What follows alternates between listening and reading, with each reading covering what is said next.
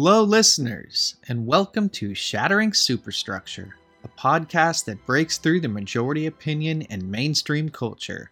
I'm your host, Alex Arabian, a journalist who explores the value of art for the sake of art. In these interviews, in which I'll have occasional co-hosts, there will be no scoops, no juicy bits, and no hidden agendas, just a safe space in which one can think as one wishes and say what one thinks. And on that note, let's get to the episode. Thank you for listening. Hello, listeners, and welcome back to Shattering Superstructure. In this episode, we have Omid Arabian. That's right, he shares the same last name as me, and what are the odds, considering it's such a unique last name? Even cooler is that we share different ethnic backgrounds, but essentially our last names mean the same thing. From Arabia. So I speak with Mr. Arabian about his translations of Rumi. He has several books published, and all of them aim to translate Rumi in a more accurate way, as so often we see quotes that are translations of translations. He also has a center for teaching called YOUniversal, where he gives lectures to both adults and children on mysticism so they can learn more about Rumi and other famous philosophers such as Hafiz. He has a new book coming out, an upcoming children's book, which would be his second children's book that essentially aims to give a more palatable introduction for children as well, by using illustrations and stories that children can follow easily, based on Rumi's poems.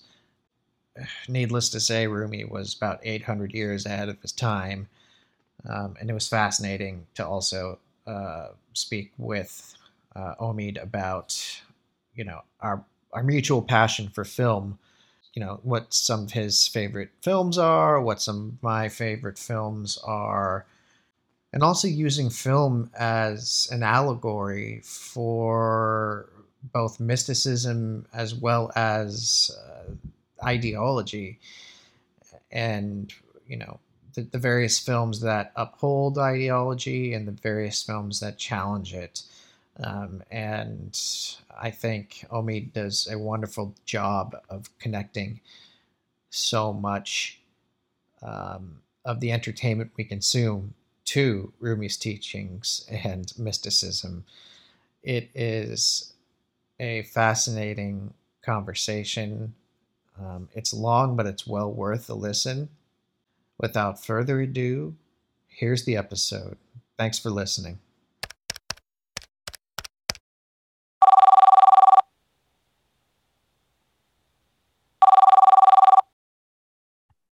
I'd love to hear, I guess, first more about the work you do at the YOUniversal Center. That really intrigued me. And mysticism is I think still something that at least the Western world hasn't either fully embraced, or there's just not enough of it out there. And also, we tend to be so stuck with our own ways and traditions as well. So can you speak a little bit about that? Sure, yeah. YOUniversal Center was something I started about 14 years ago.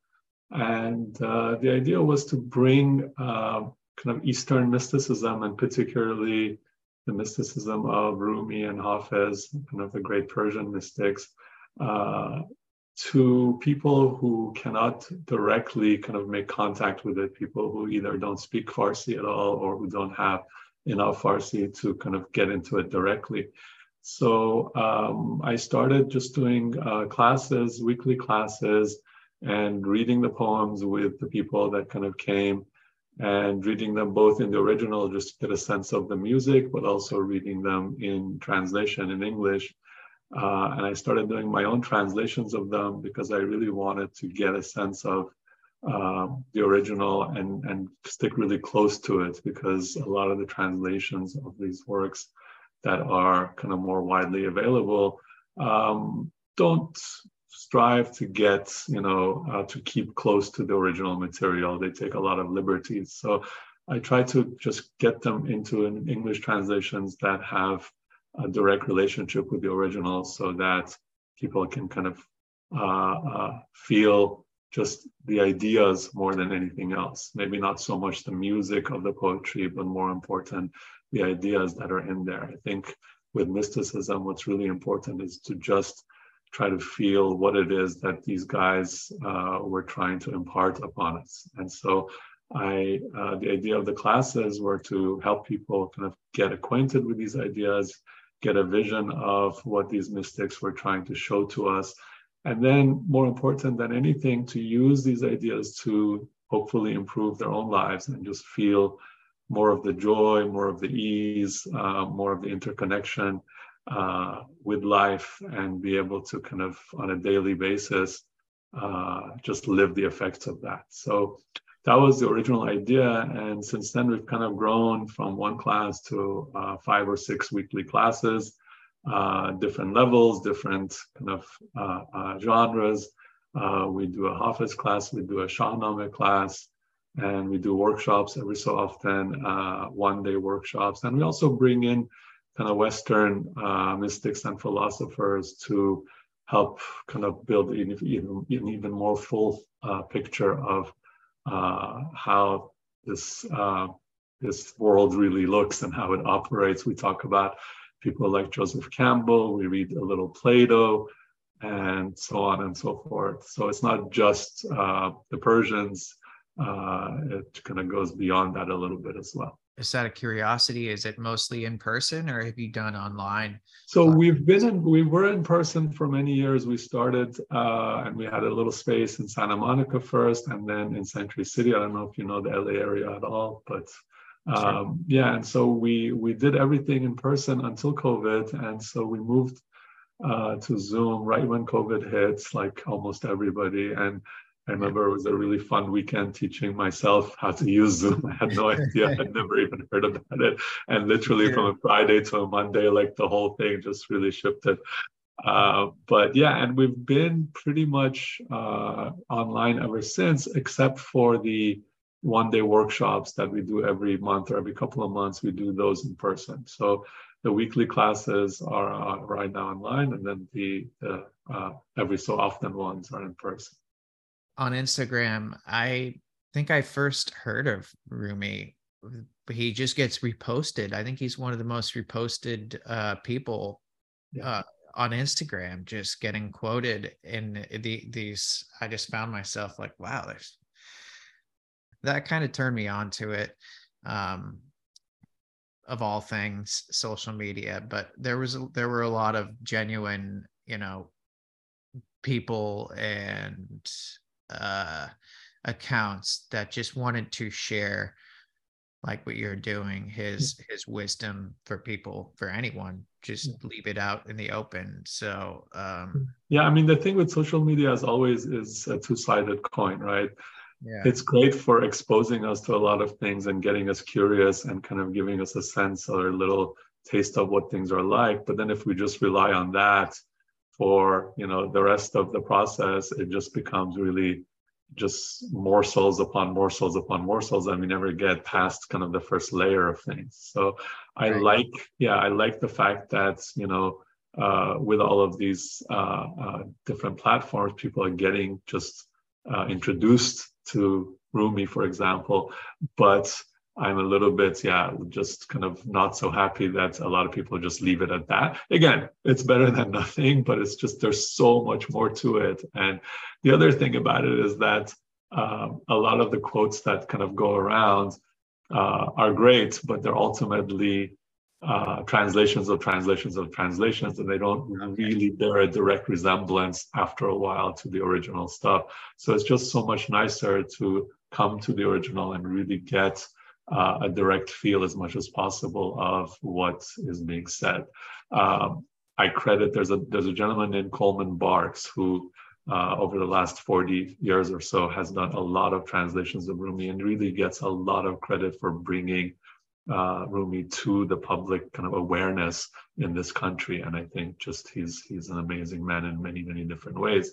I think he's in his 80s now.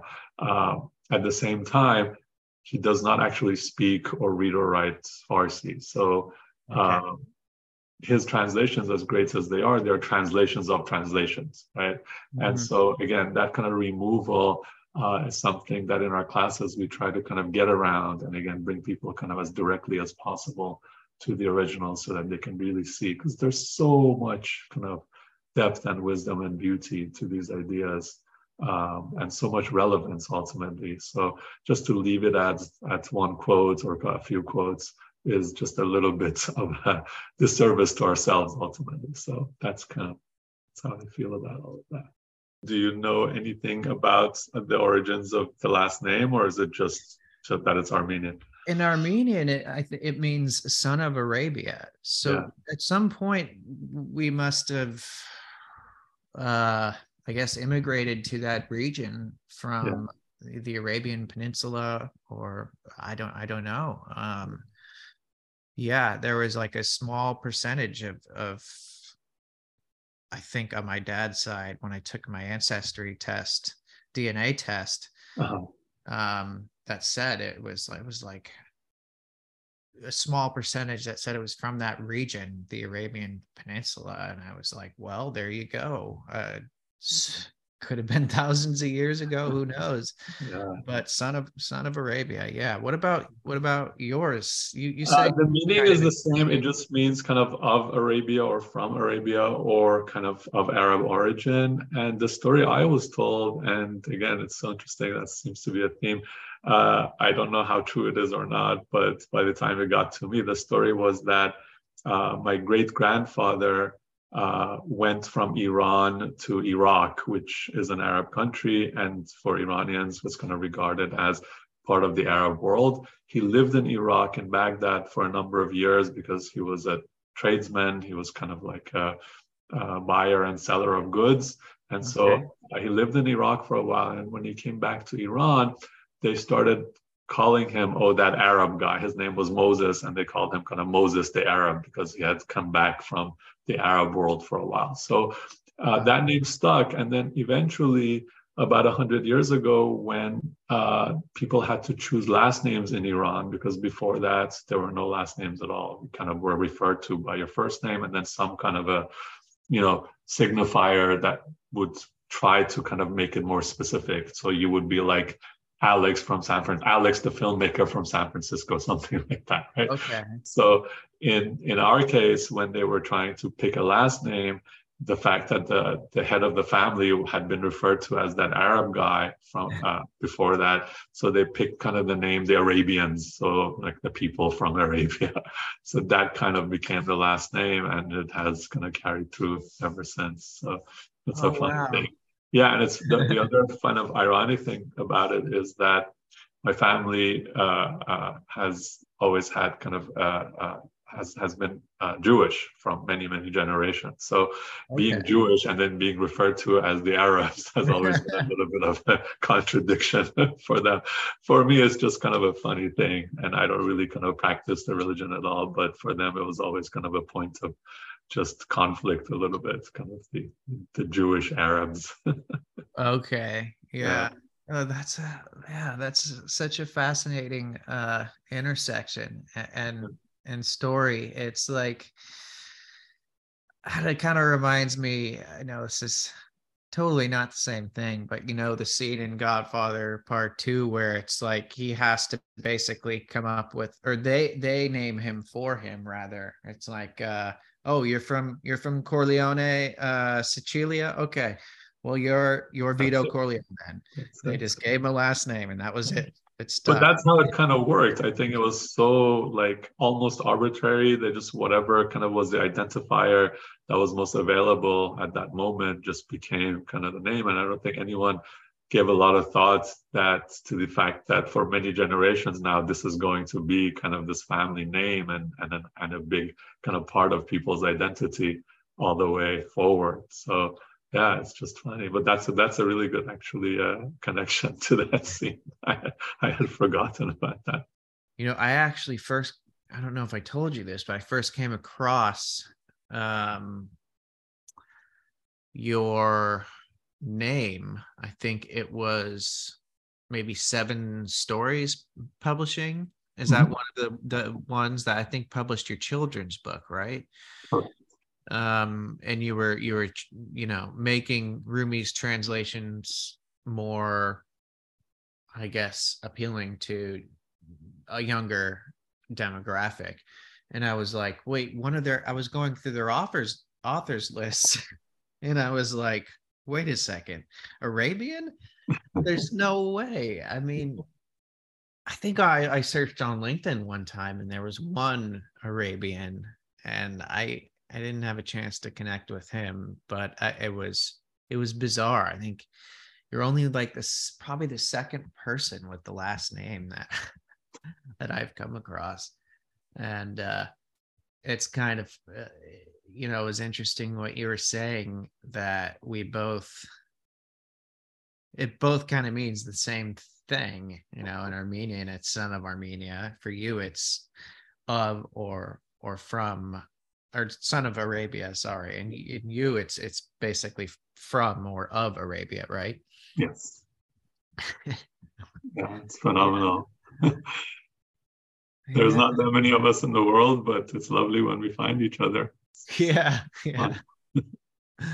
Yeah, no kidding. I haven't had a chance, unfortunately, to watch your film, but I saw that it's online and it's on my list to take a look at the short one. Oh, amazing! Yeah, I appreciate that. That's the Dave's Last Night on Earth, right? Yeah, that was a fun little thing. I kind of just did with like some of my closest friends on like no budget, and we shot it over 2 days, and it was like,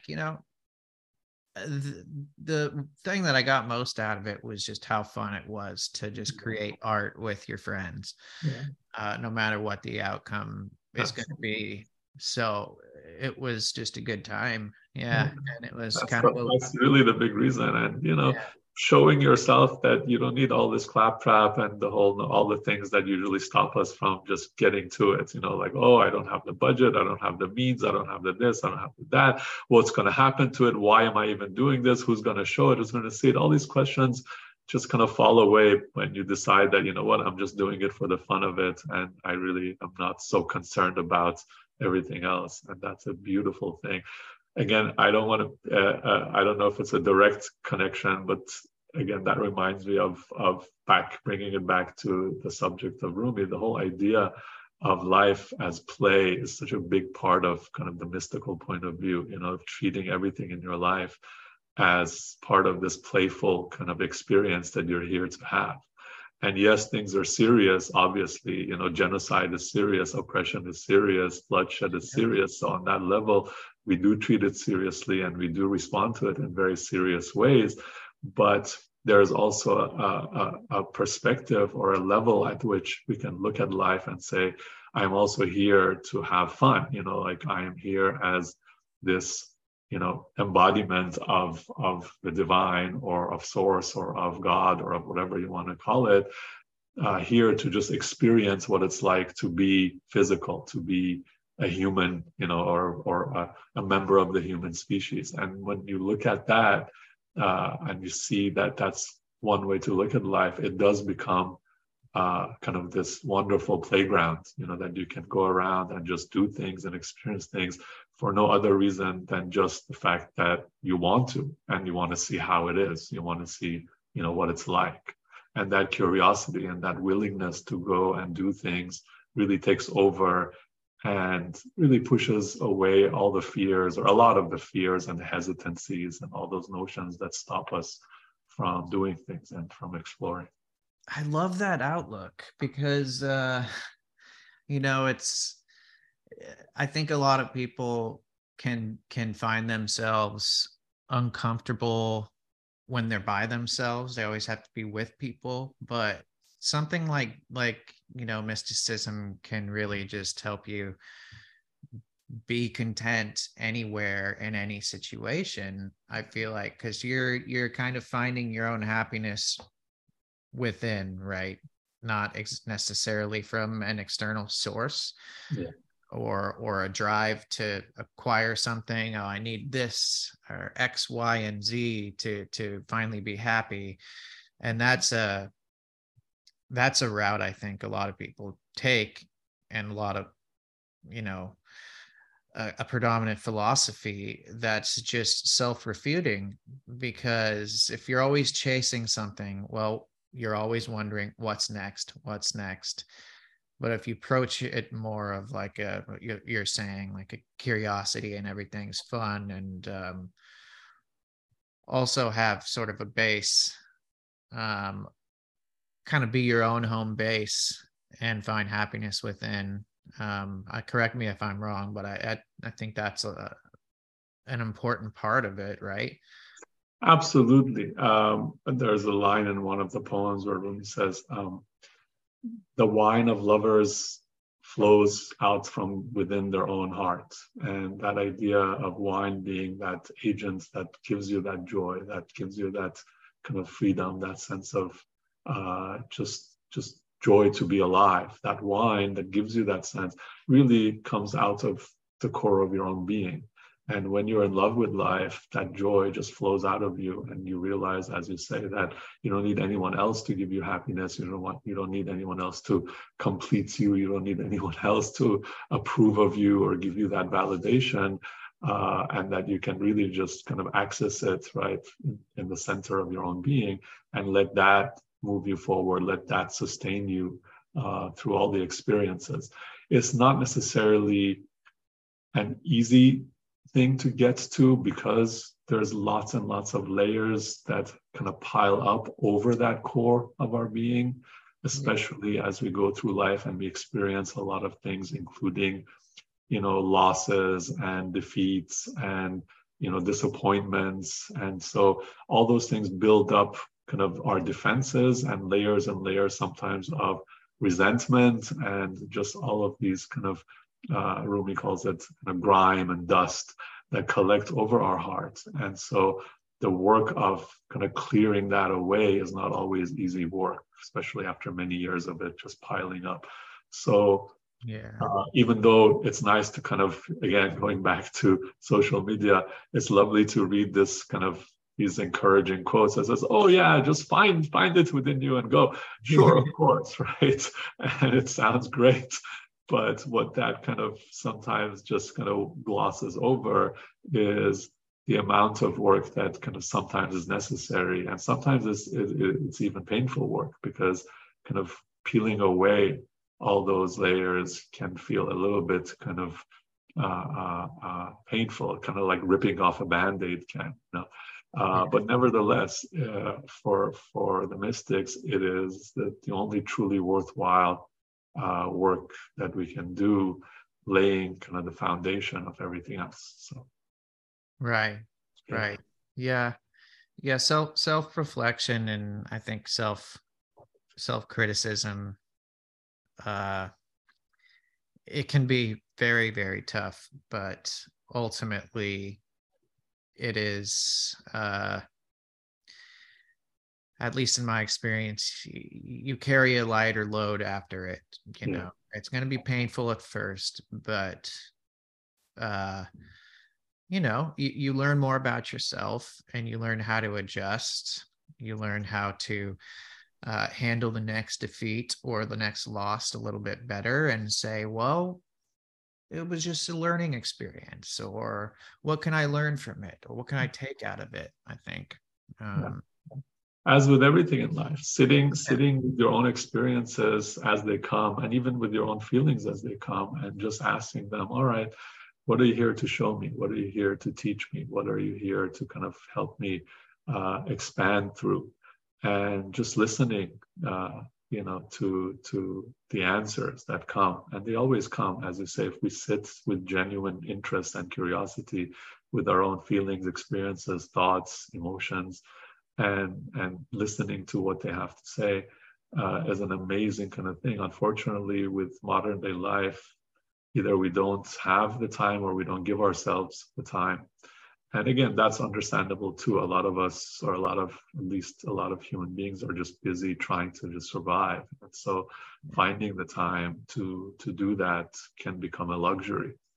But for each of us, to the extent that we can manage it, to the extent that we can find and kind of gift ourselves that time, it's really the best thing we can do for ourselves.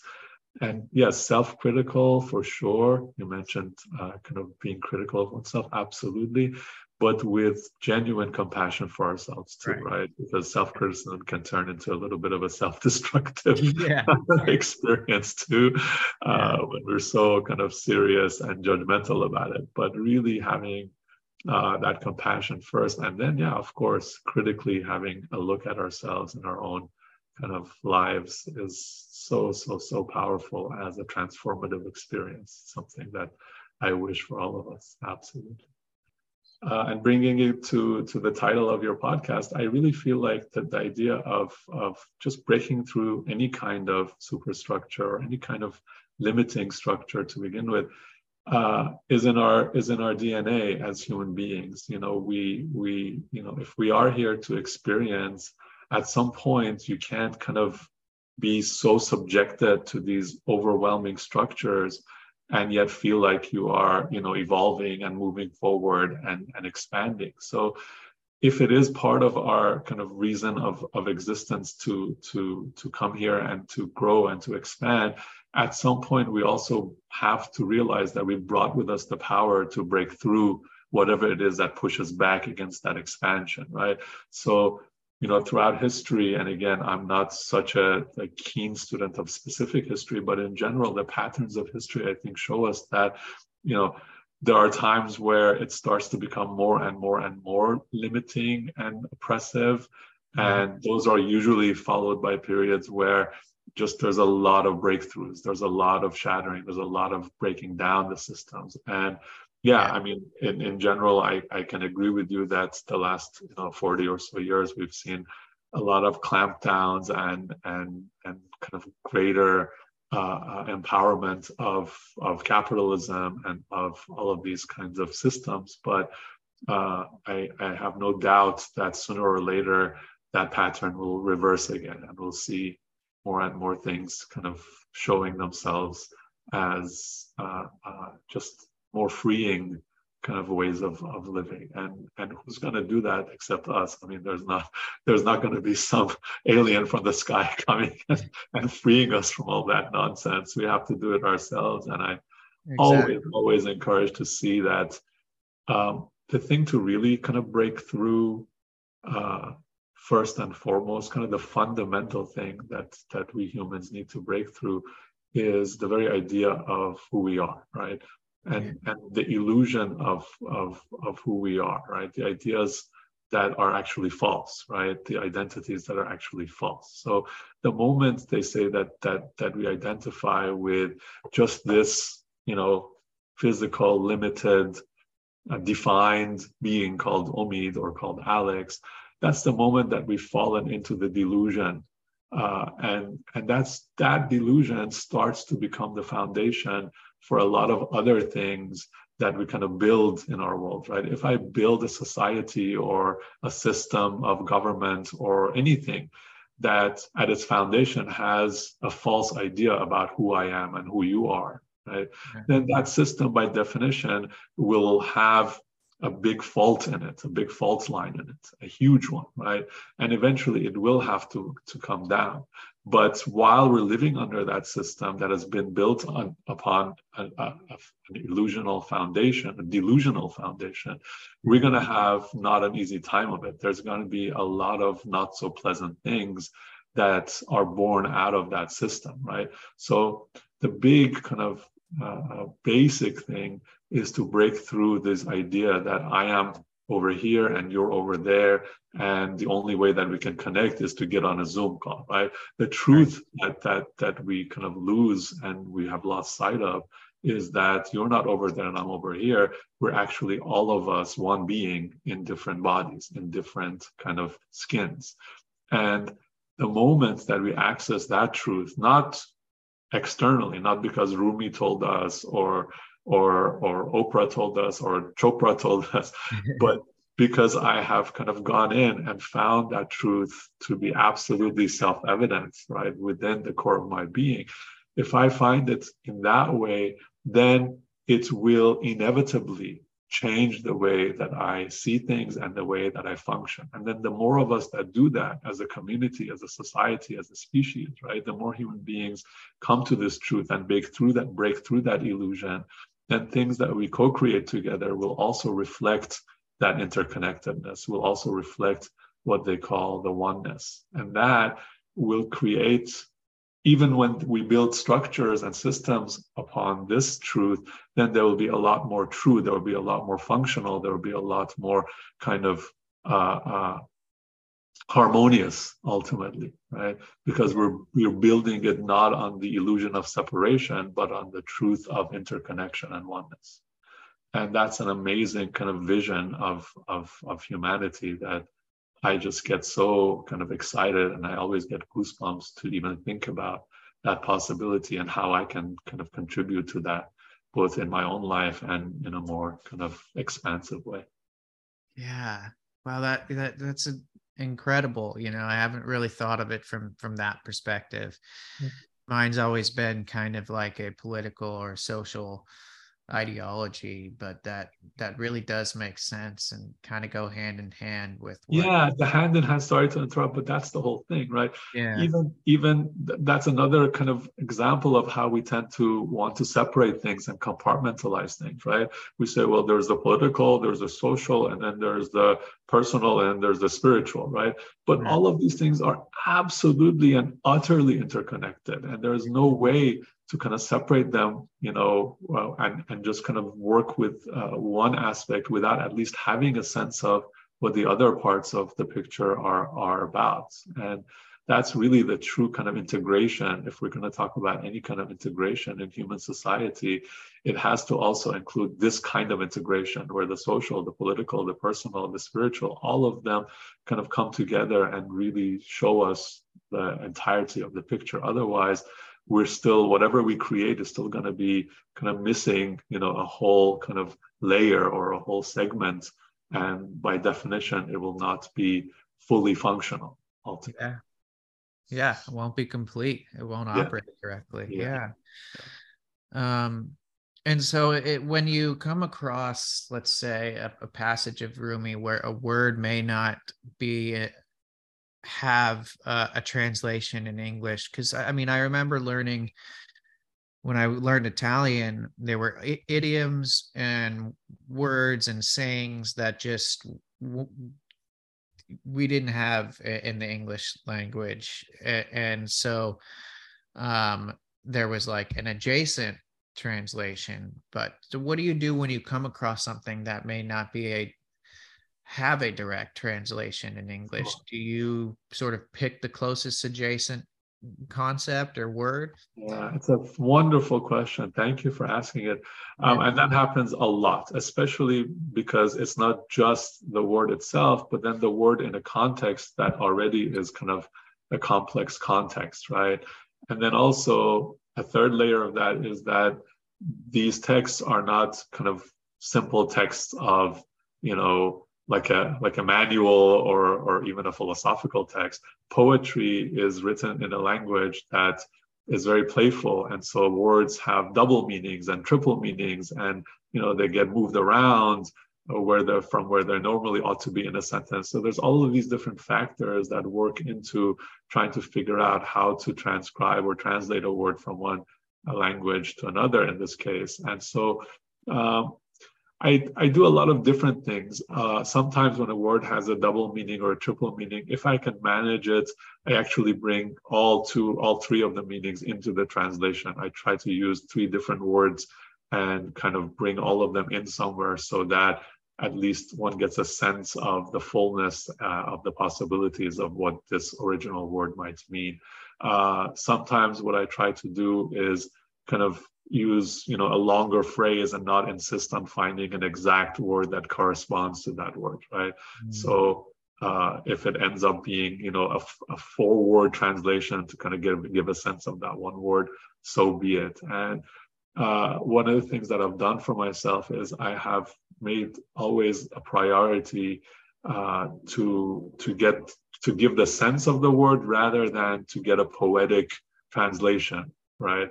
I make that very secondary or even tertiary if it doesn't end up sounding all kind of flowery and rhythmic and all of that. That's okay, because the key and the priority is to just get the meaning across. And so I respect the translators that make the floweriness and the musicality a priority. That's a whole different kind of thing.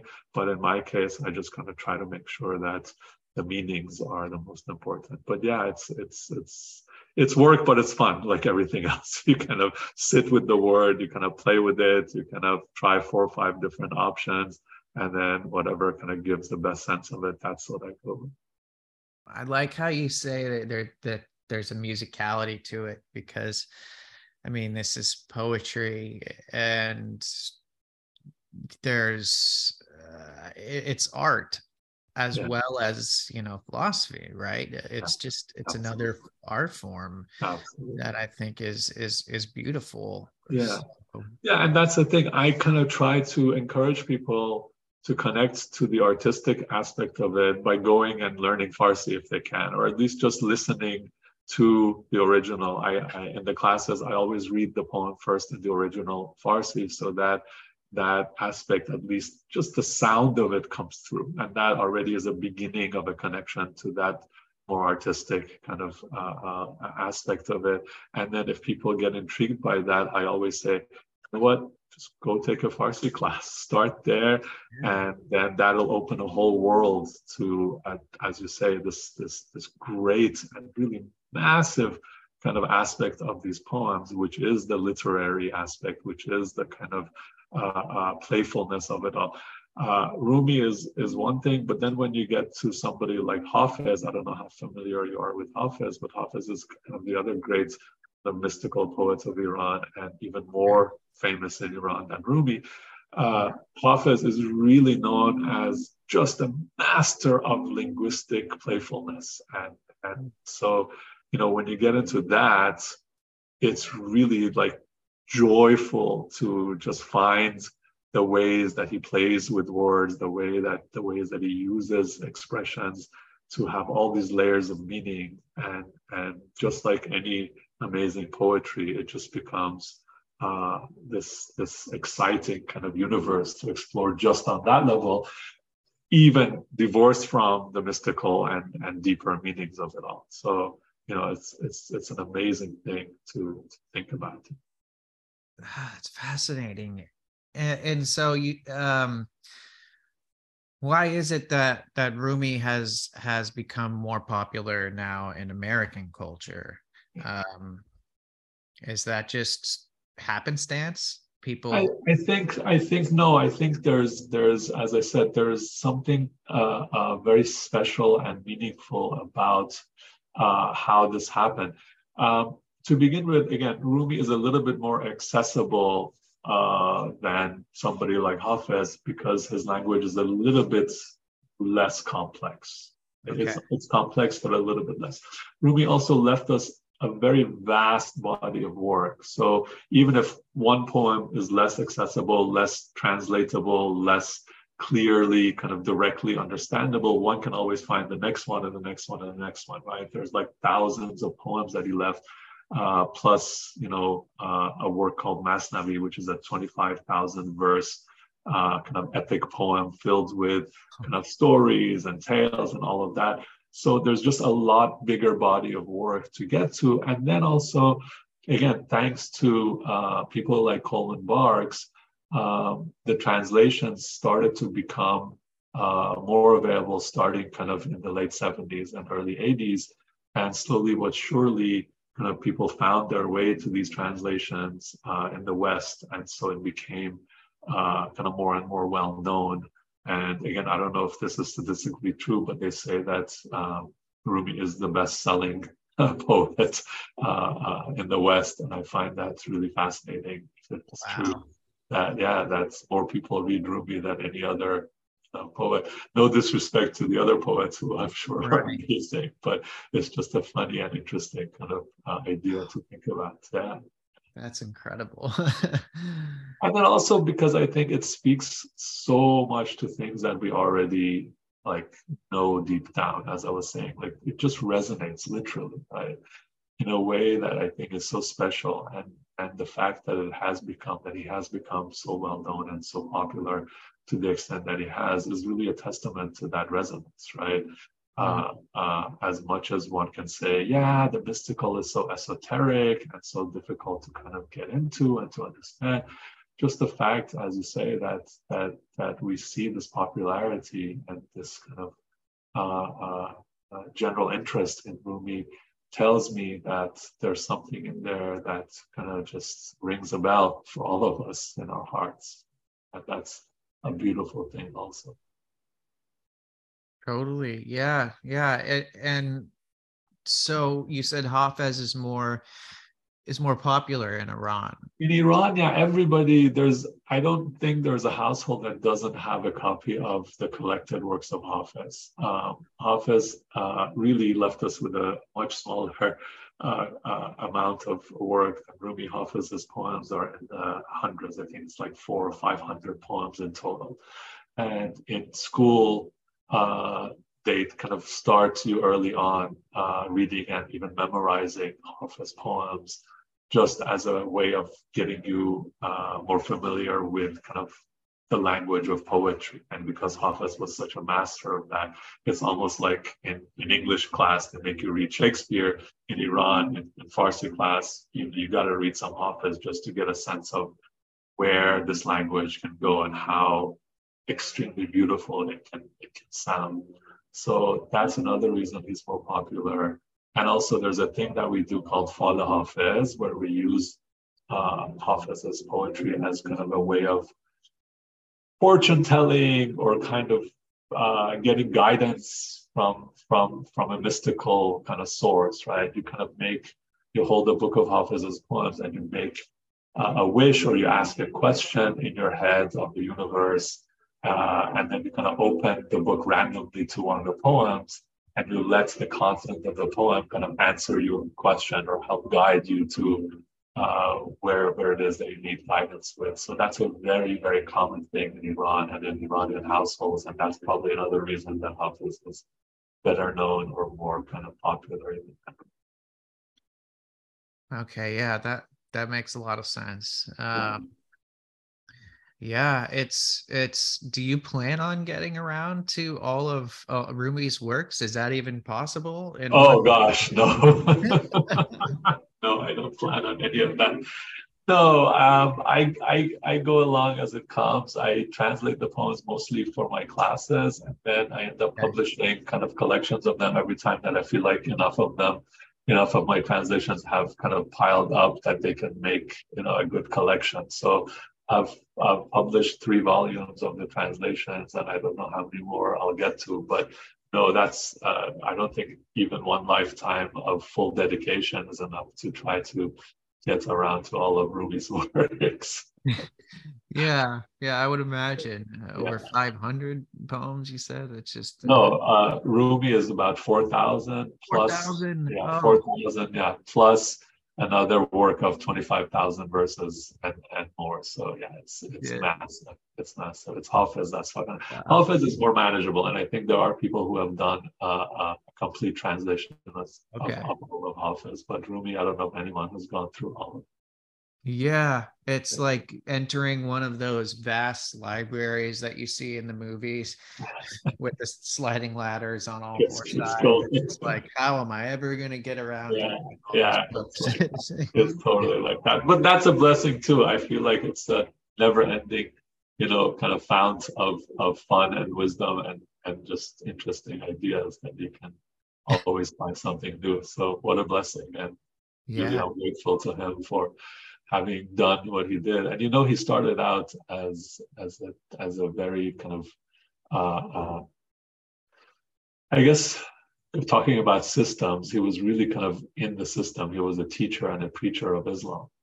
And at Okay. some point, when he meets his inspiration, his muse, whose name was Shams of Tabriz, that meeting and that relationship really triggers something where from then on he never goes back to being a teacher and a preacher. He just starts becoming the poet that the world knows and loves. So speaking about kind of leaving the structures and the systems, I think he's really kind of the paragon of that as well. And he just kind of really shifts in a very, very radical way into this kind of just expressive, kind of freewheeling poet that the world knows today. But before that, he really worked within the system. He inherited a job from his father. His father was a teacher and preacher of Islam, and when he kind of got old, Rumi kind of took that over, and he did that for about a dozen years until he met Shams, and that was the end of that business. Wow. Yeah, it's very cool. Yeah, story. Cool. I encourage people always to kind of get to know Rumi through Rumi and not necessarily read like biographies of him, because biographies, like history, are always very subjective, and they choose kind of what angle to kind of put things in and what to highlight and what not to. So I always say, you know what, if you want to get to know Rumi, kind of just read Rumi, just read his poems, and that's really the best way to know his true being. But that basic biography of his is just interesting to know that that's what happens to him. That pivot is an amazing thing. I agree too that they say history is written by the victors, which is often the case, but to sort through that truth is more often than not finding the art of a specific history or time period that can give you an even more unbridled truth into what that time was like than a lot of historical interpretations, because they leave a lot of stuff out, whether intentionally or to cover something up or to make themselves look better.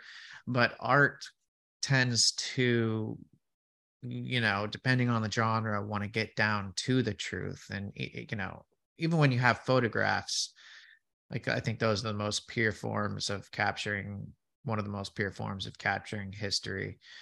And even though film, I know you said you share a passion of film with me, even though film can be, what's the word I'm looking for? Sensationalistic and, something that we aspire to,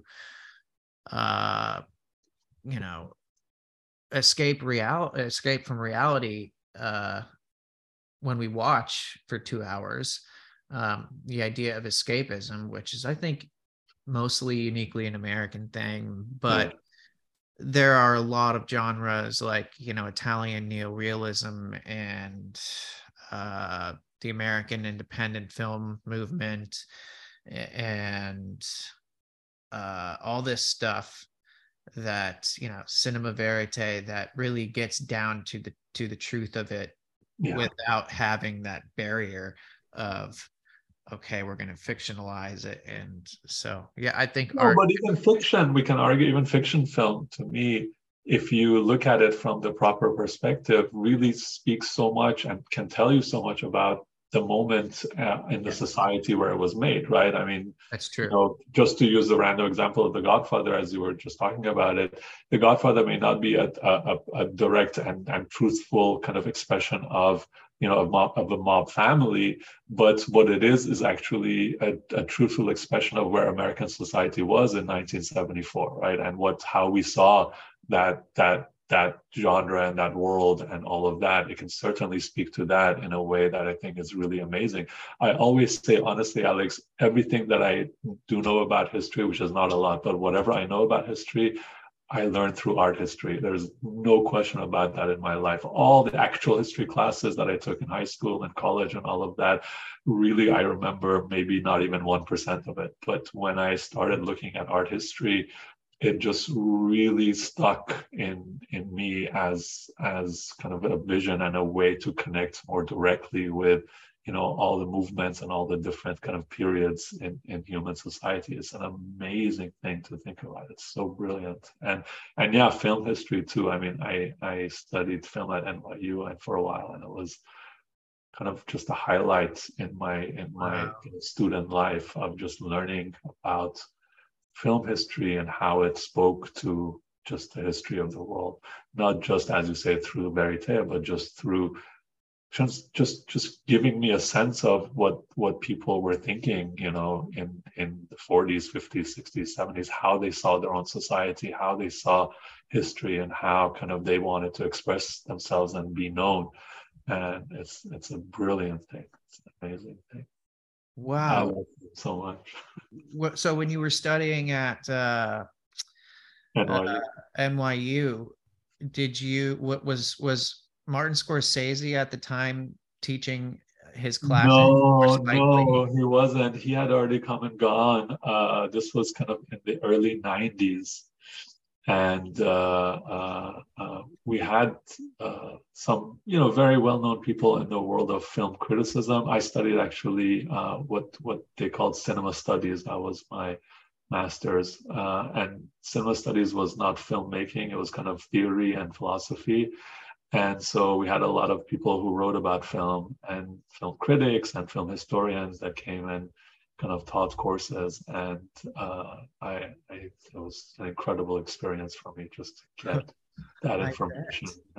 That's the school. That's the top school. Well, sure. No, and I have my own critique of NYU, and some things were not so great, but overall, it was just a brilliant experience. I had wanted also to kind of take more actual filmmaking classes, but under the kind of umbrella of cinema studies, they only let you take one or two kind of production classes. So I learned something about production, but I learned a lot more about kind of the theory and history of film. I'm still grateful for that. Wow. And another, Armenian connection is, I don't know if you ever heard of Professor Heg P. Manoogian. Of course, yeah. Yeah, he was Scorsese's mentor, at NYU. I think he passed away in 1980, so you would have been quite young. Yeah. Right. Way before my time. A couple years after, yeah. Your family immigrated to the United States, but yeah, he's one of the. I don't know if he's even still talked about at NYU, but I feel like he was. He was a little bit when I was there. Yeah, he was a little bit when I was there. I don't know about these days. Things have changed a lot since then. Who knows? Right. I know Scorsese still talks about him in interviews. About his influence on him. I think at the time the guy that was talked a lot about was Spike Lee, because he had just kind of started to kind of make a name for himself. And yes. So we heard a lot of Spike Lee references. Yeah. Another future NYU professor on his free time. Yeah. It's amazing. Yeah. So what are some? Sorry about that. No, you go. I was just going to ask, what are some of your favorite films? Oh my goodness. I have to tell you, this year, the one film that I absolutely cannot get out of my mind from 2022 is Tar. I don't know if you've seen Tar. Yes, I saw Tar with Cate Blanchett. Oh my God. I left that cinema just kind of blown away, and for days and weeks, and even it's been now a couple of months, I can't stop thinking about it and reading about it and talking about it and recommending it to everybody. I think that what Todd Field did was just magnificent. I mean, he's I don't know what to say about it. Yeah. Writing it, directing it, just conceiving of it, and then speaking to a topic that is so kind of sensitive and difficult, and not making kind of easy work of it, not trying to reduce it in any way, but bringing in all the different kind of angles on it, but at the same time telling a story that is not kind of didactic and has all of this kind of suspense in it and drama in it and even humor in it. And I don't know, he blew me away completely. So I can't say enough about Tar. I really liked this year Everywhere All at Once as well. I loved that movie for so many reasons, but I look at the scene when the daughter and the mother are just rocks and they're talking to each other, and that that idea of oneness with everything, even inanimate objects, it really um, adds a new perspective to that scene, and the so many iterations of people that they go through in this universe. Absolutely. It's so funny you mentioned that scene. On Tuesday when the Academy nominations came out, and I saw that this movie had gotten so much love, I immediately ran to my phone and I posted exactly that image on my social media, because it really Yes. says it all. As you say, it really summarizes the whole idea. Animate, inanimate, whatever it is, all of us are connected in a way that is timeless. So how many, generations, how many centuries, how many incarnations apart, it still doesn't matter. That connection doesn't go away. And that movie, I'm With You, really speaks to that in such a massively kind of profound way. As fun and silly as it is in so many ways, it's also, I think, just deeply profound. Yeah, no, I completely agree. That's so funny you posted that. I'm also wearing, this is the Chunk shirt from the Goonies. Oh my gosh. I don't know if you remember Chunk. It's been a while, but now I'm remembering it. It's a funny connection actually, because the guy um, who played Chunk became an entertainment attorney, Right. and so um, when Ke Huy Quan got back into acting, he hired Chunk as his entertainment I attorney. had heard that. Yeah. So when There you go. when the directors, they call themselves the Daniels, Yeah. they share a first name, when they contacted Key, they had to go through Chunk to get to data from the Goonies, and they Yeah. were like, this is my childhood like repeating itself. It was so Absolutely. surreal, I guess, Yeah. for them. Yeah, and it's moments like that and stories like that and experiences like that that can also be kind of doorways and openings into exploring more how things are really connected in such a way just beneath the surface that we don't immediately always see. And once that connection comes up for air and shows itself and surfaces, we go, oh my God, wow. And that's a beautiful thing. It's really pleasurable to notice that and to experience that. But then even that can lead us kind of to realize that there's so many of those connections that are still happening. We're just not aware of them. They're happening just underneath our kind of visible realm. And again, that's another thing that mysticism really points us towards, right? Just the word mystical, even though it sounds very, esoteric, and it can encompass a lot of different things, but the very notion of mystical is nothing more and nothing less than just looking for what is behind the tangible, immediately visible surface, right? The things Right. that our senses perceive are lovely and beautiful and amazing and sometimes ugly or whatever. But right underneath that layer, the mystics tell us there's an entire realm that is endless and limitless, and we can access it. But what we have to do is get a little bit away from the immediate sensory perceptions, right? Rumi says, close your ears and then listen, shut your eyes and then look. And that's really, I think, the greatest instruction, to see with the eyes that are not tuned to the outside world so much, but the eyes that are tuned in to that inner world just beneath the surface. So again, not to get it too esoteric and Oh, far away from the subject, but yes, examples like that are amazing, but there's so many, many more just waiting to show themselves. yeah, no, I that's so uh phenomenally interesting and increasingly relevant. I think his name was Jeff Cohen, uh, is the Right. entertainment attorney. Right. I guess he got his break into the industry through Richard Donner, the director of the Goonies. Yeah. And so yeah, he was doing internships while he was, um also pursuing a career in acting. And I think he grew up on Marx Brothers and the Three Stooges. And all of a sudden he said he had, a new sort of group of people to idolize once he got into law and realized the power of what it can do when you pursue it for good.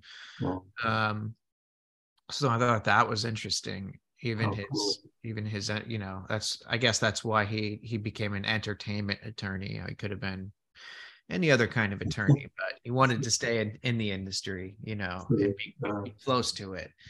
And didn't Key himself apparently consider also going into that line of work at some point? I thought I read something about that, but then he kind of stuck it through. But yeah, I believe he might have. I know he did go to film school, sort of after the roles were drying up for him, and he couldn't find work that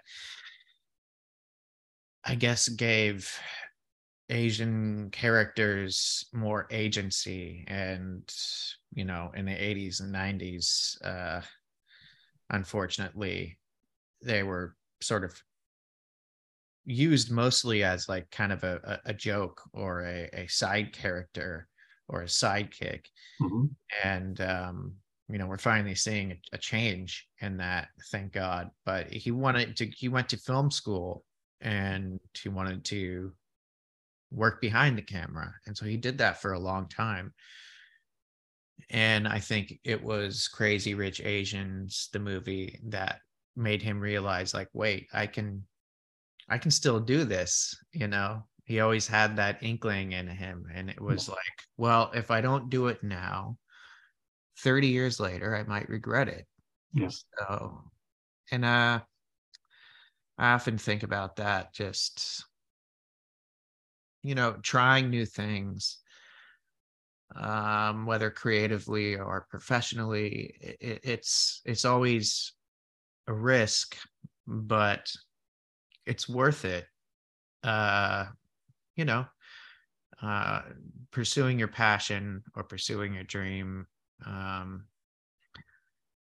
because for one, you don't want to realize, like he was saying, however many years from now, looking back saying, I could have at least tried, or I should have done that. And if the result is you tried and you failed, at least you can say that you tried it. So I love that sort of idea. Hearing that call and then heeding it are both really just massive gifts that we can give to ourselves, right? Just listening first and seeing, all right, what is it that deep within me is kind of calling to me and kind of trying to guide me? And then once kind of we acknowledge it and we hear it, then giving it space and following it, listening to it, going forward the way that it's encouraging us to do. And as you say, I don't think we can go wrong with that, because worst case scenario, if it doesn't turn out exactly how we envisioned it, then there's no looking back. There's no needs to kind of, sit there and go over the decisions and end up with regrets or remorse or anything like that. But more importantly, also, while you're following it, right, no matter what comes your way, will be able to kind of be incorporated into your work and into your passion and to your creativity because of that fact, because you are going in a way that your heart is asking you to go. A lot of times when we don't listen and we go in a direction that is not really, that we're not being called towards from our core, then a lot of other things show up and we don't know how to process them. We don't know what to do with them because they're not really there ultimately for us, and that becomes a much more difficult path forward because you just end up carrying more and more and more baggage as opposed to processing things as you go and kind of remaining light on your feet, so to speak. In general, I mean, so hard to say, one or two things, but I have been a fan of Kubrick's Shining for as long as I can remember. When I saw The Shining, I got really inspired to even kind of get deeper into film and understand more about cinema. I just remembered this is now 40 or so years ago, and I was barely a teenager, but it was an incredible thing to just sit and watch the way that, you know, the images on the screen were kind of like coming at me, and I'll never Yes. forget that. Yeah, that's, I think, a masterpiece. And you know, there's so much more. I love Hitchcock. I love, you know, I love a lot of more kind of populist things. I think Moulin Rouge is a great piece of art in so many ways. You know, it's not I love that such film. high art necessarily, but I think it's a beautiful kind of fun thing to just look at and to realize. I like things that are audacious generally. You know what I mean? Like Yeah. when somebody comes and kind of just decides that they're going to do something, you know, that is unbelievable and unthought of and possibly impossible. You know, the Wachowskis, I think, are kind of in that world for me. You know, Sure. when I look at the works, the first Matrix, and then Cloud Atlas, which is kind of, you know, it's got its faults, but Cloud Atlas just kind of is another one of those things where I sat in the theater and I was like, are they actually doing this? Like, did No. they actually decide to go there? And yeah, it's amazing. So sorry, I could go on for days. No, I loved it. Yeah, I love hearing this. And like the Wachowskis, Cloud Atlas, yeah, it was so ambitious. There was a lot of risk taking, and which I think you and me both share an appreciation for filmmakers that take risks, and narratively, thematically. But I was also blown away by Cloud Atlas, and I think it's over 3 hours, if I'm not Yeah, mistaken. yeah. And Tar was also almost 3 hours too, A now that long I'm movie. thinking of it. But it Yeah, went by so fast because it was so interesting. It's like, wow, that yeah, 3 hours is up like that. Uh, yeah, and uh, that happens when you're enthralled in the world, into the character. Really, it's a character study. And obviously Kate Blanchett is phenomenal in it. But yeah, I found myself thinking about it a lot too after I yeah, watched it. yeah. Tell me, what are your some of your all times? Well, I would say Edward Scissorhands, without question, is probably still my favorite film of all time. Amazing. I just love the everything about it. I've written so much about it, but um, yeah, I think um, that I think films that had an early effect on me were also Stand By Me, um, which was, you know, great coming of age film, but I think it was so realistic the way some kids tend to interact, and it really captured that 50s era so well. Rob Yeah, Reiner has such a sharp eye for that. for sure. Um, and then, you know, of course, anything Spielberg's done, I don't know if he's ever made a bad movie, but you know, like The Goonies, E.T., and Poltergeist were like the three that I saw at a very young age. And Poltergeist, it's rated PG and it's marketed as a family horror film. All right. But I had to sleep with the light on until, I mean, for so long after I saw it, because I was like, okay, this is one of the scariest movies I've ever seen.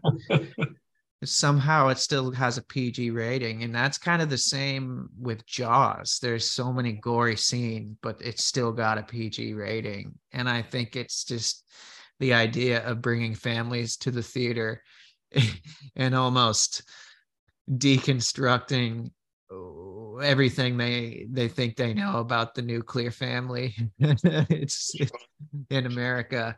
Yeah, that's what you call subversive, right? You get them in Yeah. and then you hit them with it, basically. It's really cool.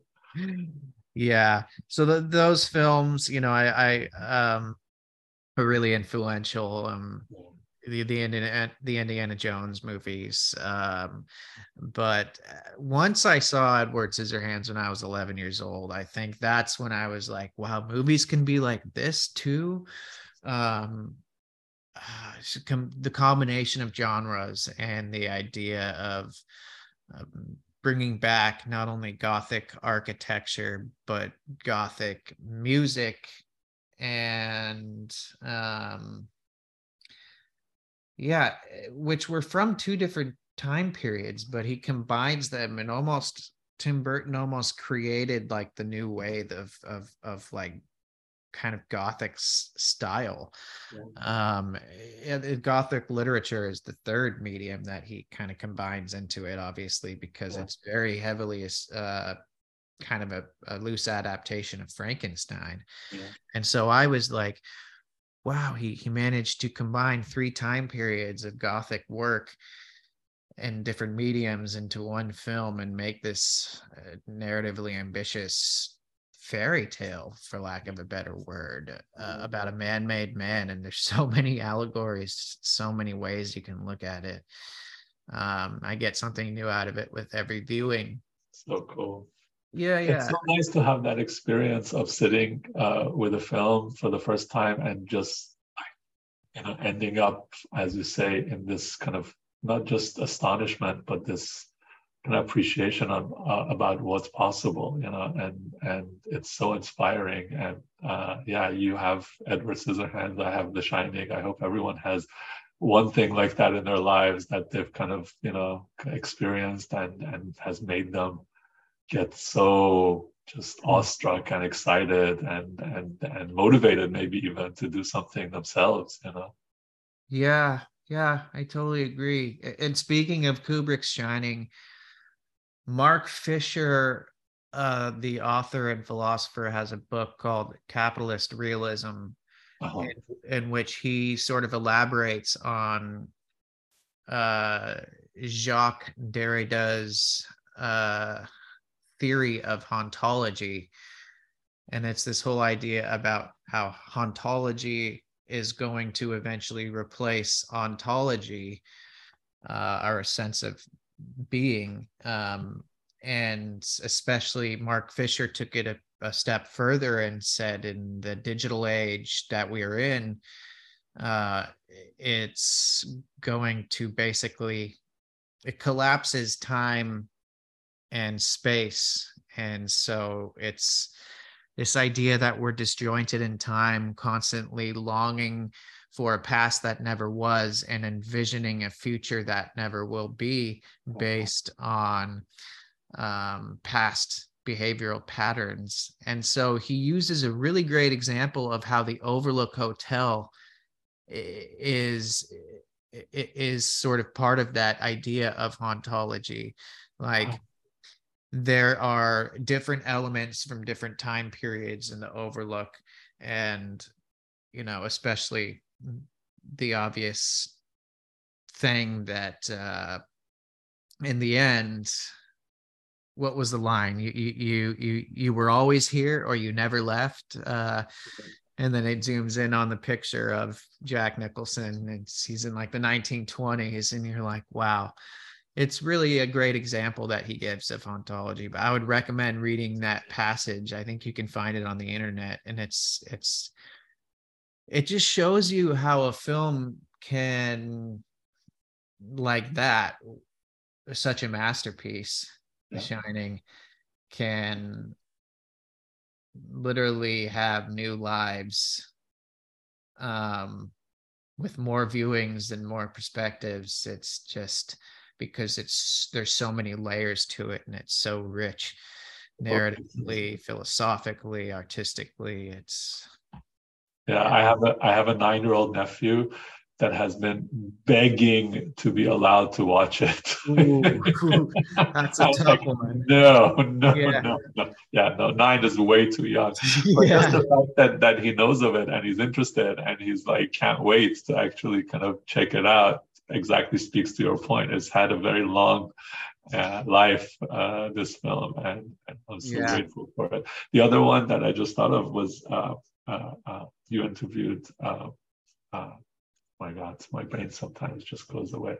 Power of the Dog. You just interviewed Jane Campion. And that film also last year, as I watched it, really completely blew me away. She's completely a master. Somebody who just thinks about every frame, every word, every part of this story and how it kind of reveals itself and how it unfolds and how, as a viewer, she has me in mind and how I am kind of being brought in and kind of guided through the clues and the ideas. It is just unbelievable how she works, and I really appreciate her so much. I agree. I wish there was a Jane Campion film every year, Yeah. that came out.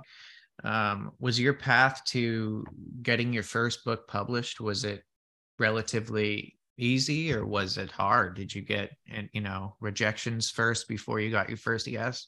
Yeah, with the children's books, we've published two, and then the third one is on the way. And I say we because I have a partner who's the illustrator, and we cannot do this together.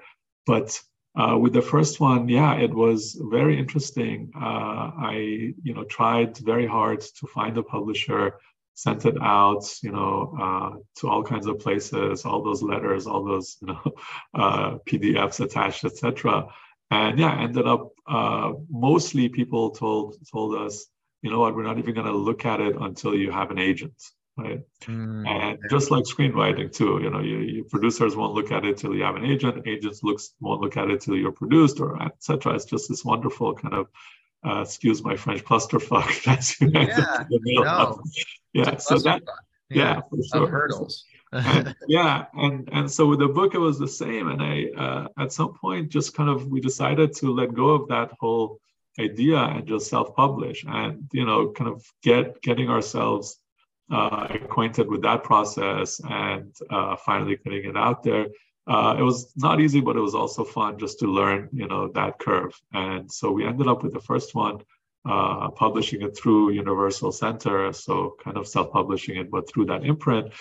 But then with the second one, we were able to kind of get together with Seven Stories Press. And I think having had the first one out there and having that to kind of show as our work and something that's was kind of published and put out to the public and received some good response, that helped actually find a publisher. So and that has its own pluses and minuses, publishing with an established kind of publisher and working through their system. But I'm happy that happened with our second book, which was called The Donkey's Gone.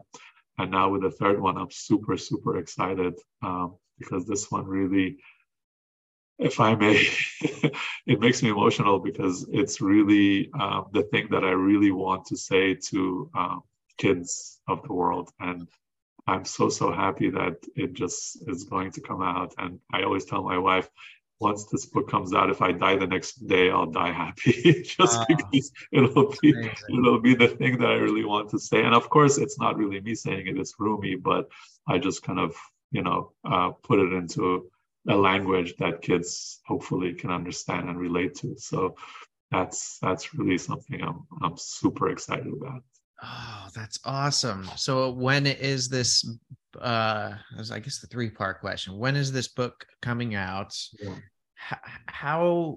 What's the difference between translating for adults and trying to get through to children? What changes do you make to access that younger demographic and make it appealing to them? And also, what is the message that you were referring to that this book sort of tries to send to children? Sure. Yeah. So the book is called "You Are Everything." Okay. And that's the message. I mean, I can't say it's more succinctly than that, but it's really about what we were talking about a couple of minutes ago, that self of the universe, right, is who we all are ultimately. And once we recognize that, we will know that we are not alone, we are not disconnected, we are not separate from anything. And so that's really the message in a nutshell. But it starts out kind of at the very beginning of the beginning of the beginning, and it walks kind of the reader all the way through the process to show them, hopefully, the truth of that idea. But the way that, to your other question, the way that, and it's due out this November. So hopefully that will remain. Sometimes it changes, but hopefully that will remain.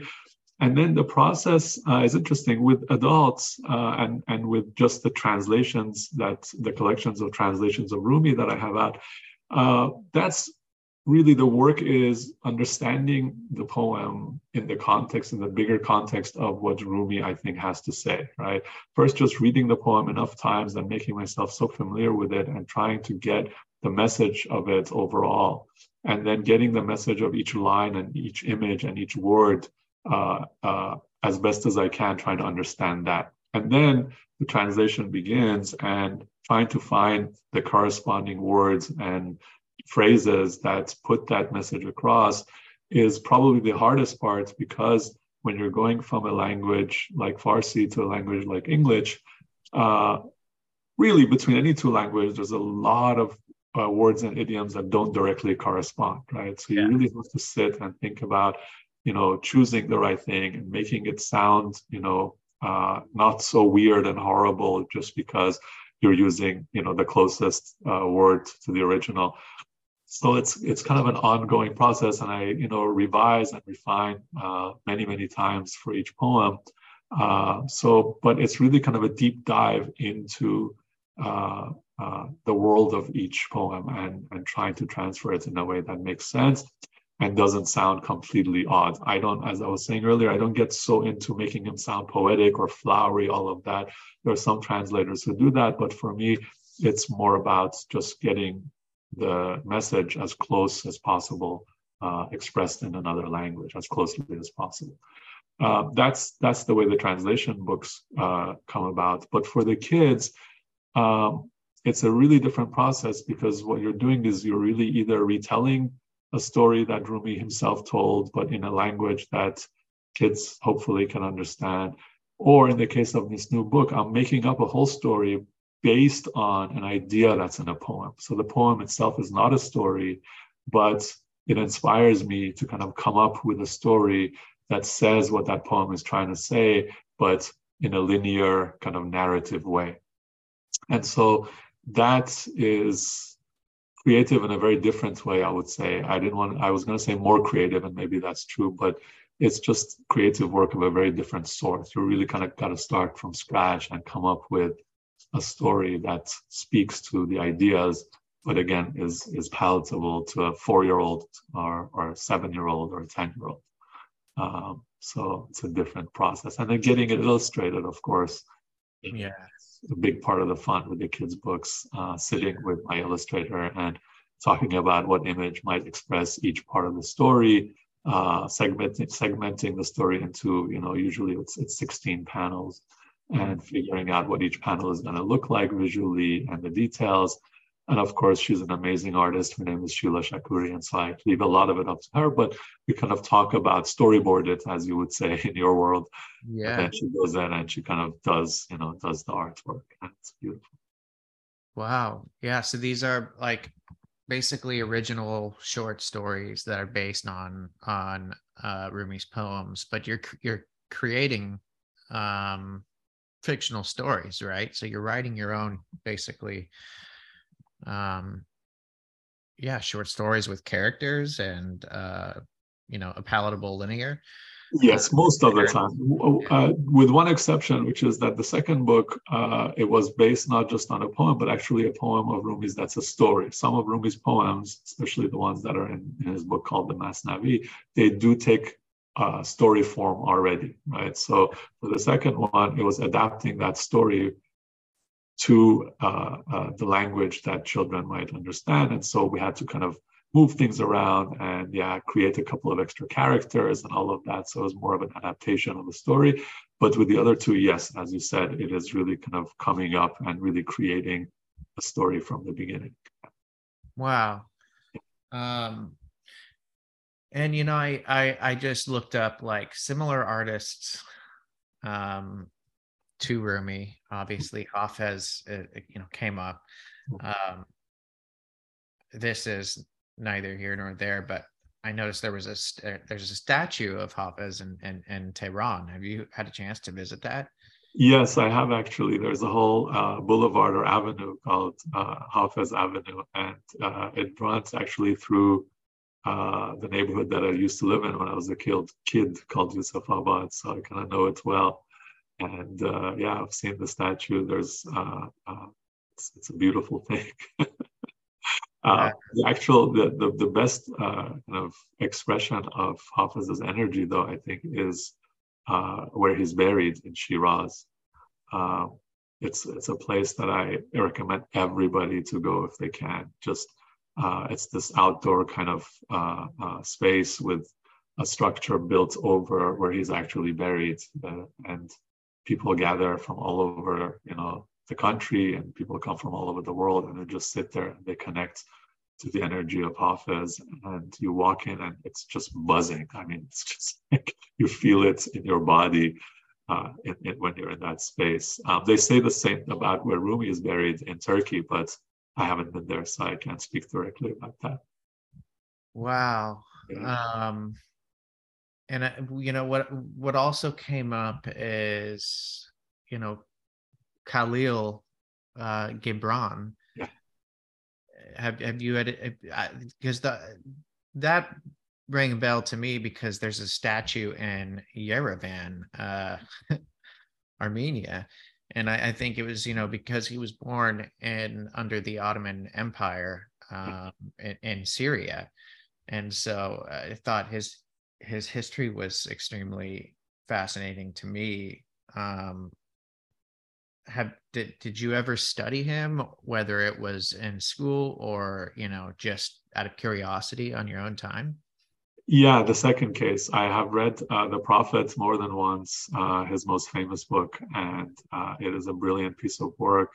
And it's one of those things that in the language of, a 20th century kind of language really expresses a lot of those mystical ideas in a very beautiful and gentle and relatable way. So I appreciate what he's done. There's a lot of people, not a lot, but there's number of people that have kind of closer to our own time in the 20th and even 21st century that have really expressed the same ideas in Western language. One of my favorites is Alan Watts. I don't know if you're familiar with Alan Watts, but Oh yeah. he's absolutely he was a brilliant man. And everything that he wrote, everything that he taught, everything that he lectured about, I eat it up like, I don't know, like popcorn or like gems and jewels. He was one of those that really took these ideas and brought them over here and didn't spoon feed them, but expressed them in a way that was both kind of what's the word I want to use? Humorous, Yeah. and palatable and understandable by a more modern kind of sensibility. And I really appreciate Watts and people like him who have put their whole lives on that. Have had this really massive kind of effect on the world. Another one is Mr. Krishnamurti, Jiddu Krishnamurti, who was another brilliant kind of purveyor of these mystical ideas. And there's many, but yeah, Gibran also, he was a great man, sure. Wow. And speaking of Alan Watts, Mm. a lot of his ideas are, I think, incorporated into the Spike Jonze movie, Her. Yeah.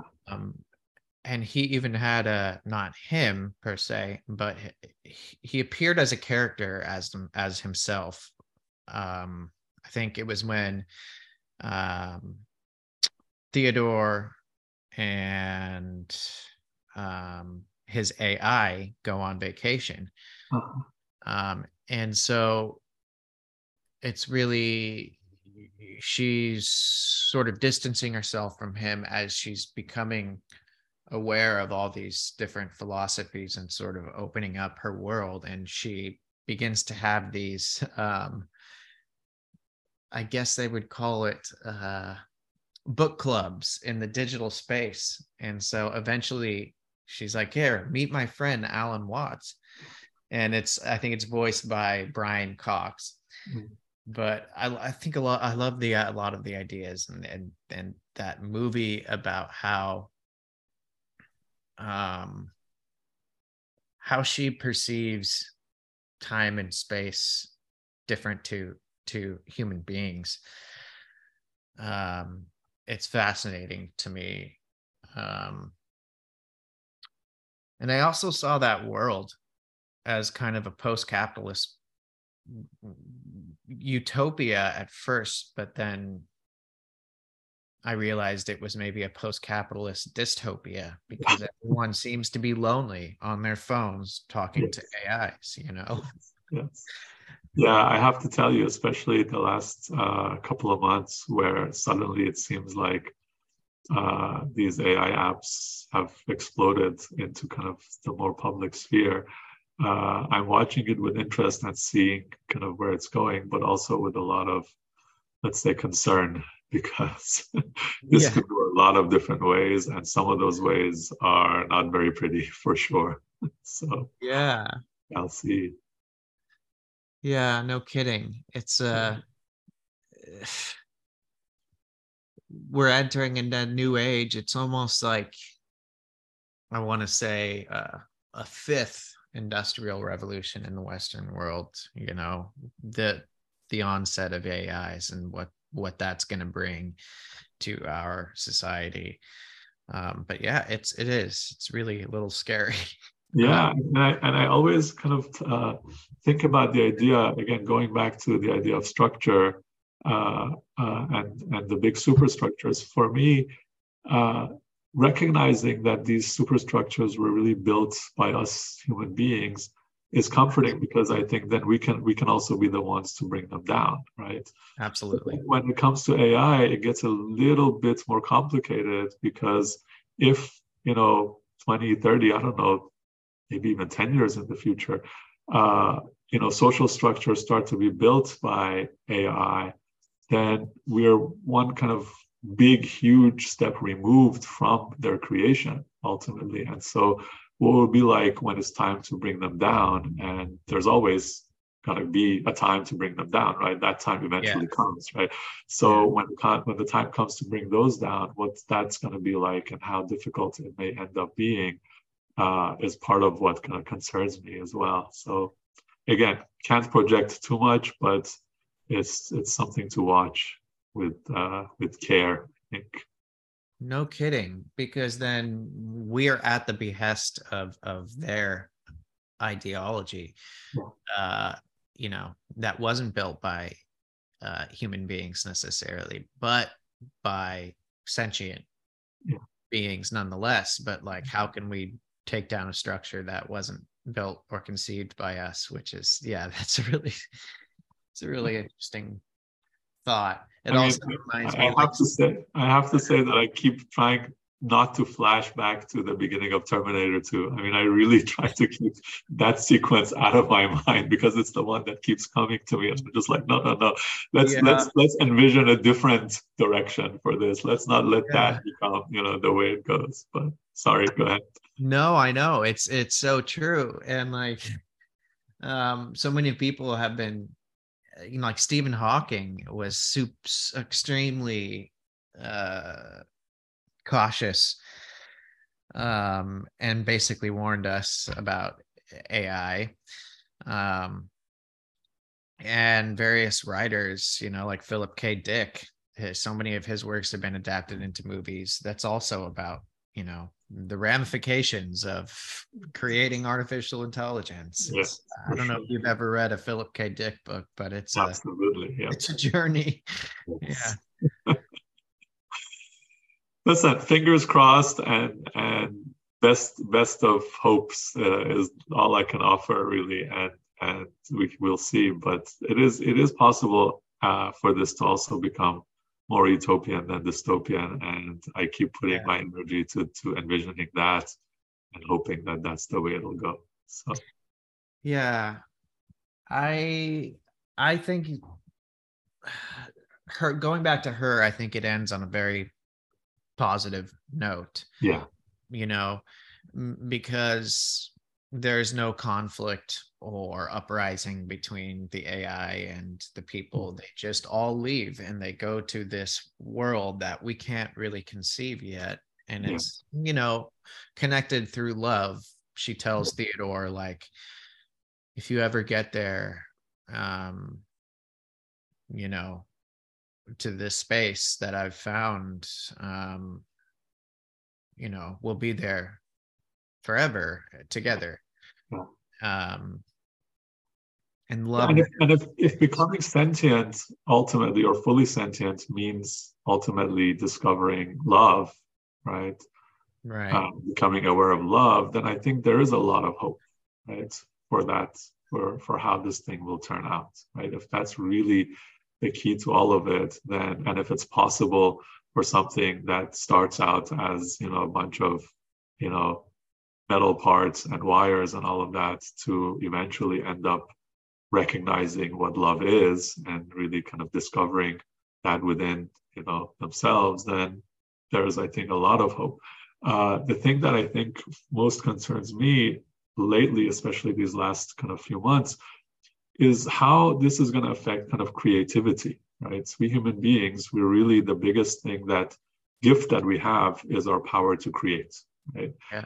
And especially when it comes to arts, and arts, again, I use it as broadly as possible. It covers a lot of different things. But when it comes to creating arts, for example, that is something that is so nuanced and so multi-layered and so, I think, an essential aspect of what it means to be a human being, right? The mystics tell us every human being is an expression of a divine, but an expression that is in itself very, very unique, right? And if what we call the divine or God is the creator, then each one of us is also a creator in our core. That's really what defines us, right? And so if we start kind of outsourcing the creativity also to the AI, which I'm seeing these days, examples of, and it's amazing, right? Immediately when I look at this artwork that the AI created, or actually I saw a screenplay treatment that was created by an AI, and it was damn impressive. I don't know if you've seen it. Damn impressive, Alex. Let me tell you. Yeah, so when I see that, I start to think, all right, well, if we outsource that and farm that out, then what are we going to do? Like, what are we going to create? Are we even going to lose that ability, or at least lose sight of that ability, and even just let the creation happen by something else? Then what are we, right? What do we end up as? So again, not to put too negative a spin on it, but these are the kinds of things that I lose a little sleep over sometimes these days. Yeah, no kidding. It's funny you mentioned Shakespeare earlier, because that quote came to mind while I was trying to go to bed last night, and it was, I think it's, "The time is out of joint," and that's used as basically an example of hauntology, which we talked about. Yeah. And it's in Hamlet, but it's also the title of a Philip K. Dick book, connecting the dots here to what we've talked about. Sure. And it's just, I feel like with the creation of AI, we might be coming even closer to hauntology replacing ontology. And it's so esoteric, the concept of it, but it all started with being an artist. Cowboys in the Wild West, were sensationalized in dime store novels.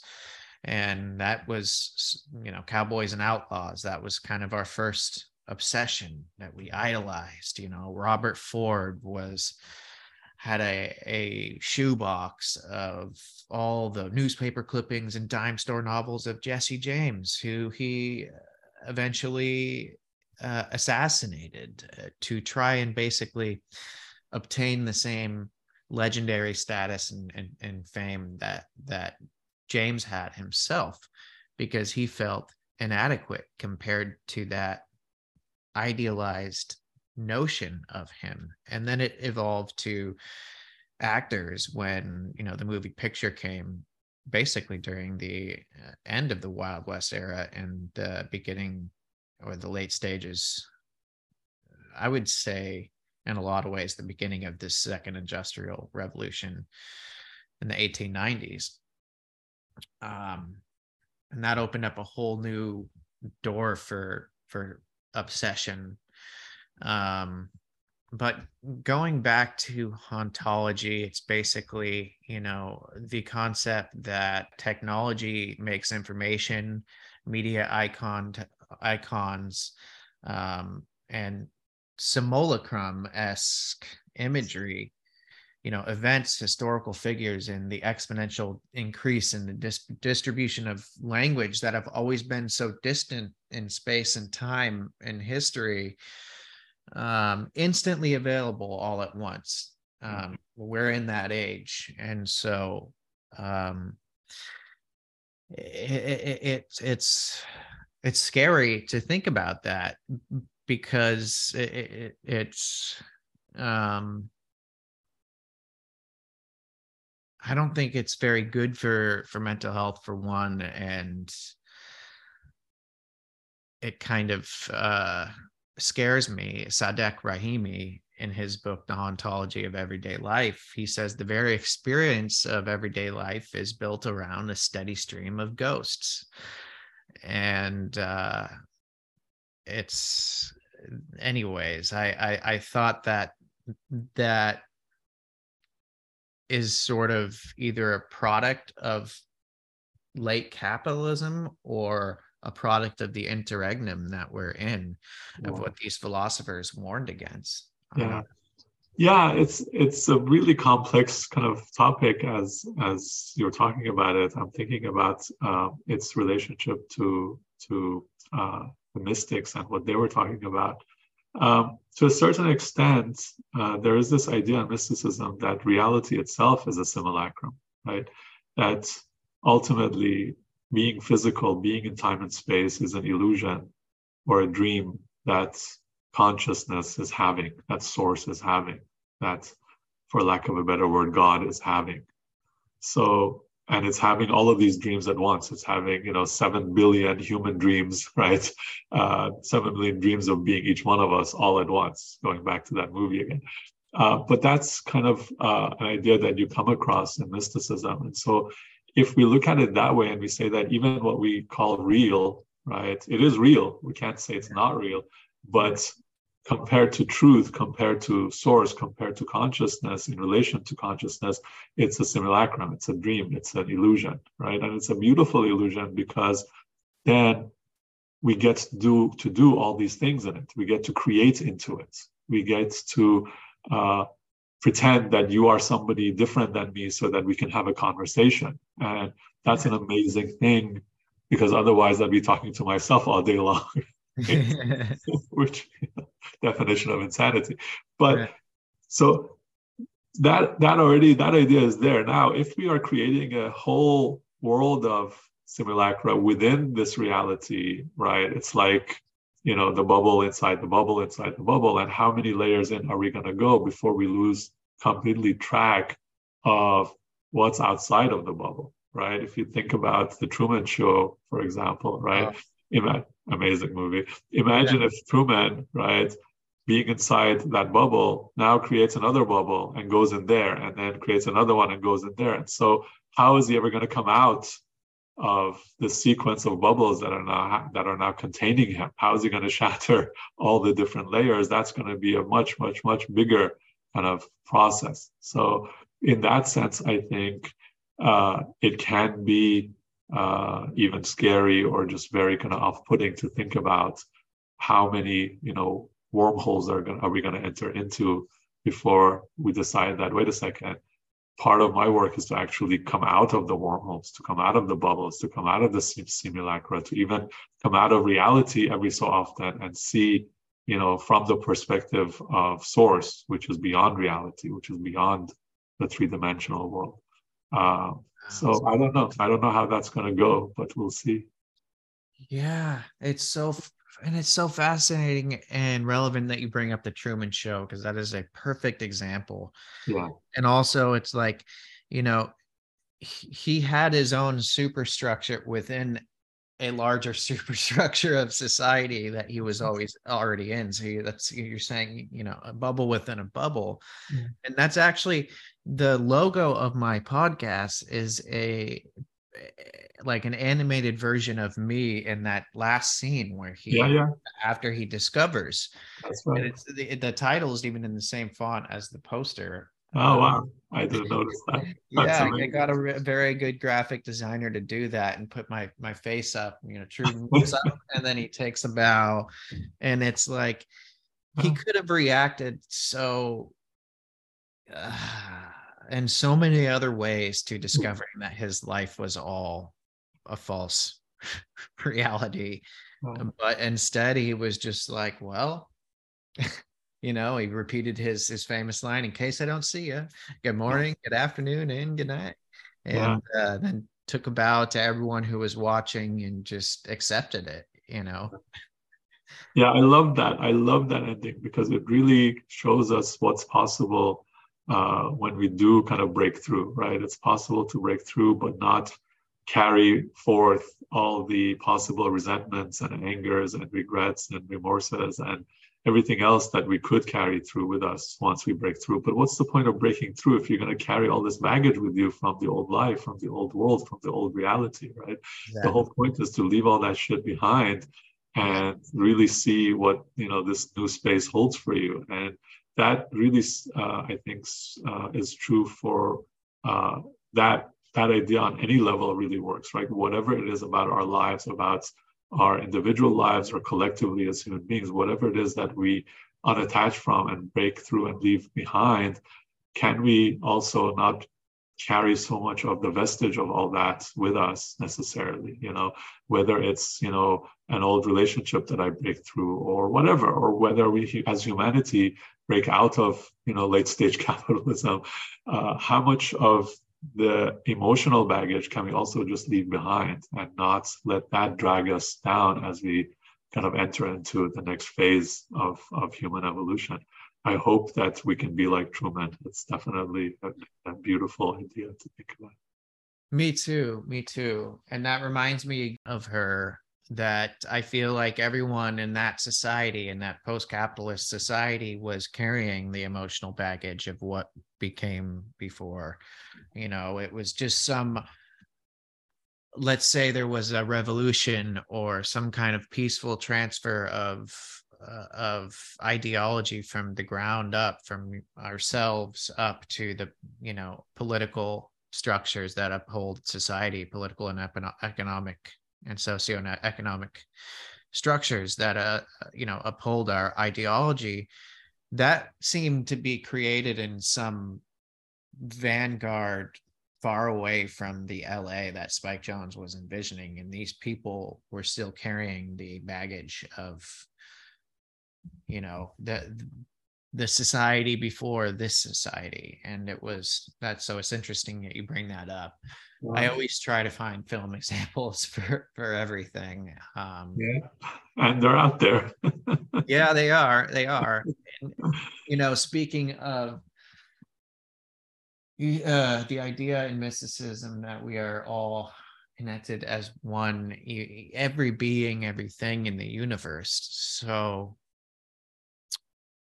I would say, for me, and this could be controversial, but I believe that it's statistically impossible that in the vast galaxy we are the only living beings in it. So I do believe that there's some intelligent life out there. I don't know how, if it's at all similar to how they depict a lot of these, aliens in the movies, whether they're going to be malicious, trying to take over our planet for resources, or they're just going to try to make contact for the sake of,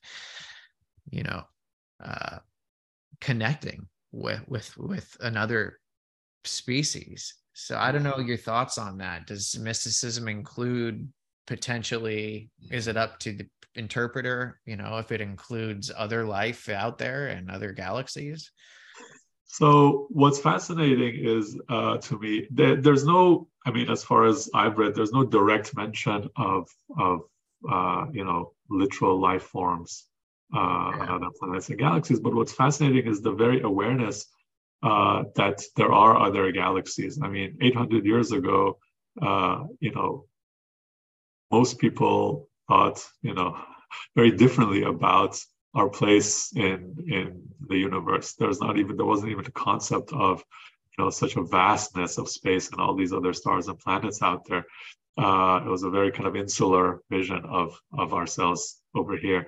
But then you read, mystics from that time. You read a poem by Rumi that says, like 100,000 suns and galaxies, and then you're like, damn, this guy had an idea of what's out there for anyone, and how that's possible, And again, I don't want to get too literal about it, but on some level, I think we've always known that we are living in a great, vast kind of existence where comparatively our little planet is tiny. It's a dot. On some level, we've all known that, and I'm with you 100% that just statistically, there is no way that it's just us. It's impossible. I mean, it's ridiculous to even think that way, to me anyway, with all due respect to people who do. Right.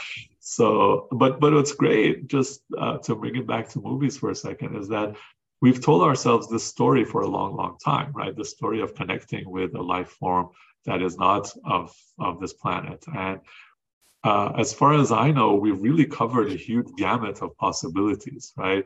Even though there are some, kind of ideas that repeat, right? The dudes in Close Encounters kind of have become a really repeated motif in a lot of places as to what these creatures are going to look like. But there's all kinds of ideas, not just about how they're going to look, but about what attitude they're going to have, what intention they're going to have, what this connection is going to look like between us and them. And I'm happy about that just because it leaves the possibilities on the table so that we don't just envision it as being one thing. Because if we only thought about War of the Worlds as the only possibility, then it's more likely that we would end up in a War of the Worlds, right? No matter who showed up and when they showed up, we would already have this very kind of warlike kind of attitude towards them that would be likely to translate into some, conflict. But if we're open to the possibilities and we've told ourselves enough stories that also include, peaceful and meaningful and fruitful encounters, then those possibilities can also kind of come true. And that's where my hope is. And hopefully sooner than later, Alex, but we'll see. I know. The Pentagon's already released all their UFO findings. So there's something unexplained about that. And, hopefully during David Duchovny's lifetime. I hope that he lives long enough to see it happen. For Mulder and Scully. Yeah. Absolutely. It's been so wonderful speaking with you. I really appreciate your time and sharing so much insight into Rumi, mysticism, and our mutual passion for film as well. So it's my pleasure and absolutely my honor, and I really appreciate all of your wisdom as well, and really the enthusiasm and the clear kind of curiosity that you have is very, very inspiring, and I really appreciate that. Cheers to you, Alex. Cheers, Omid. Take care and best of luck with your class. And that's a wrap on the episode. Thanks so much for listening to my conversation with Omid Arabian, hearing more about his translations of Rumi, as well as his YOUniversal Center, which I hope to attend next time I'm in Los Angeles. And keep an eye out for Sev Ohanian, producer, screenwriter, director extraordinaire, on the next episode. Thanks again for listening, and this is Alex signing off.